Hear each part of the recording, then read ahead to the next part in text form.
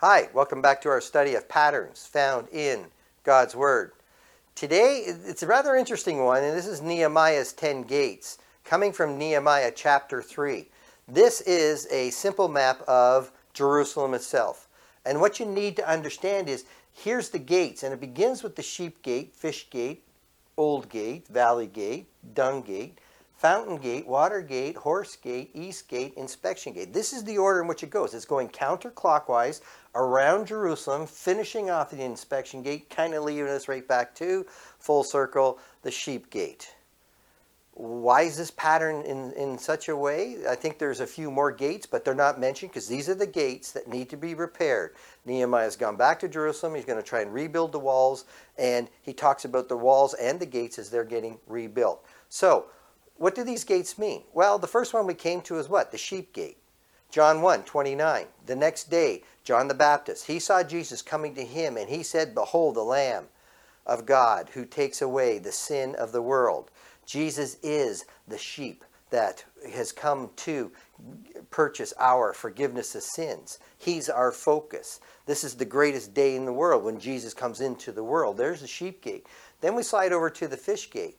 Jesus says, "Follow me and I will make you" what? Fishers of men. Now, I believe this is so important, and this is something I don't think I do enough of. I don't think many of us do enough of, and that is we need to go to the Gospels, and we need to watch how Jesus goes around fishing, how he reaches out and touches the lives of other people. He's not a screamer. He's not a condemner. He's trying to help people to come in and understand who he is. He doesn't blow out wicks. He doesn't destroy reeds. He's just pure loving and kind. That's the way we need to be, which is what we learn right here at the fish gate. The next one's the old gate. The interesting thing about an old means there's got to be something coming that is new.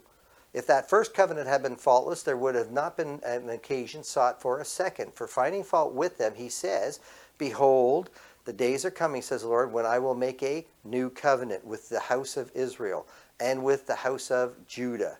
And I think that old gate's kind of pointing to the fact that there's a new one coming. There's a new entrance coming, and that is through the body of Christ. Brings us down to the bottom, which is the valley gate. The valley gate is, look at your life. Is it really worth it? "Yea, though I walk through the valley of the shadow of death, I'll fear no evil, for thou art with me, thy rod and thy staff, they comfort me." Is Christ walking with me? Am I really doing good in my life right now? I'm seeing Jesus coming into the world, right? And I'm seeing him reaching out to touch the lives of others. Then there's that new covenant which he's bringing in, and I've got to look at my life and am I really happy with this world? Is my soul happy, or am I still searching for something else? Well, if you're looking really hard and deep in your life, that brings you to the bottom gate, the one at the very bottom, which is the dung gate. The dung gate. Yeah. What does Paul say?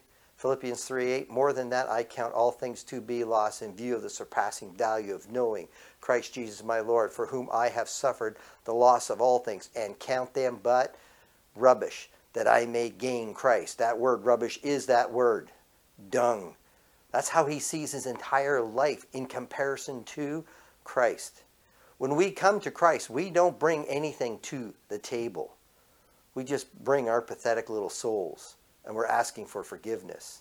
You got to come to your knees. You see Christ coming into the world, and you got to get down to your knees before you can start what? Turning around.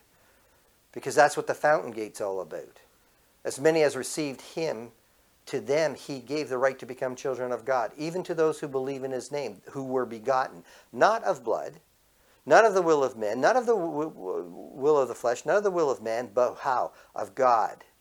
You got to be begotten by God. That's what he's saying in John 3:5. Jesus says, "Truly, truly, I say to you, unless one is begotten from above, he cannot see the kingdom of God. Truly, truly, I say to you, unless one is begotten of water and the Spirit, he cannot enter into the kingdom of God." It's God who calls us through his word. And it's that conviction that this word is the word of God, and that I am dung, that it opens my heart. There's that fountain. There's that well of water springing up that Jesus talks about to the woman at the well in John chapter 4, John chapter 7. It's that living water within us. He's talking about the Holy Spirit, which brings us to the water gate.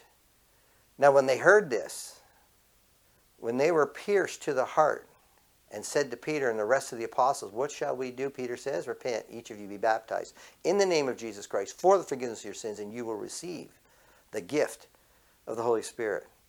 That's the water gate. For you're all sons of God through faith in Christ Jesus. For all of you who are baptized into Christ have what? Clothed yourselves with Christ.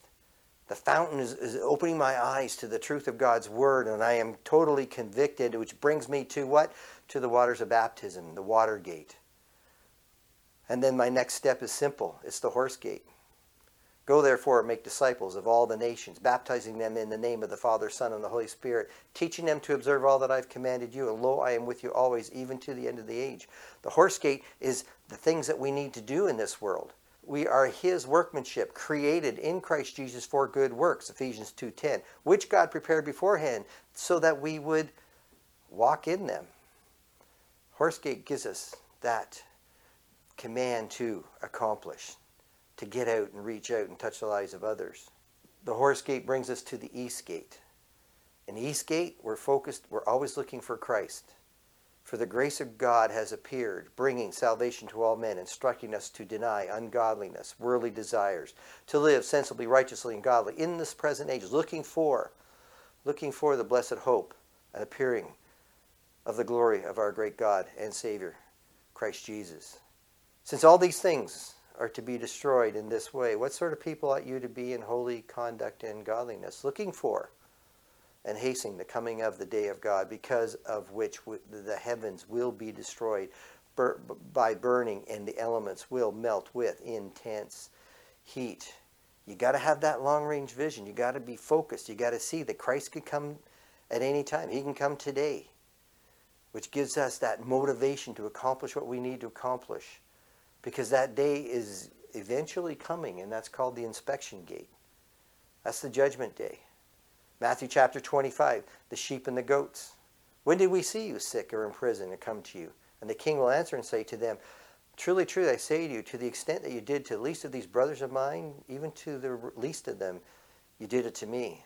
If you're alive on that day, you will be judged. When we die, we are judged. For we must all appear before the judgment seat of Christ, so that each one may be recompensed for his deeds in the body, according to what he has done, whether good or bad. God's still going to look at the things that we do in this lifetime. Nehemiah's Jerusalem is really exciting to me because it gives us, counterclockwise going around the city of Jerusalem, just this incredible vision of your own personal life, because that sheep gate is Jesus coming into this world, his love for us all, to forgive us of our sins, and you need to realize that. The fish gate gives us purpose in life. Jesus said, "I came to seek and to save the lost." The old gate reminds us of the new gate, the new covenant. We're away from the old and we're into the new. The valley gate tells us of the emptiness of this life, the life that I'm living now. There's absolutely nothing in it. The dung gate says our value without God is nothing but dung, which is Paul says, nothing but rubbish. I can't bring anything to the table. So I need to repent. I need to turn my life around. Fountain gate, that's when I'm begotten from above, convicted in the heart. Water gate, cleansed by his blood through the waters of baptism.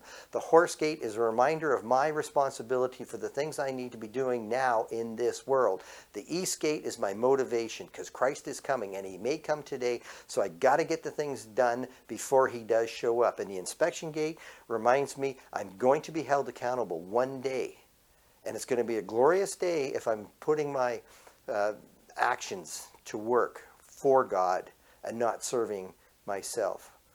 What an incredible day that's coming, and a neat little simple method right here to help us to memorize our own personal lives and our walk with God. And thank you for watching.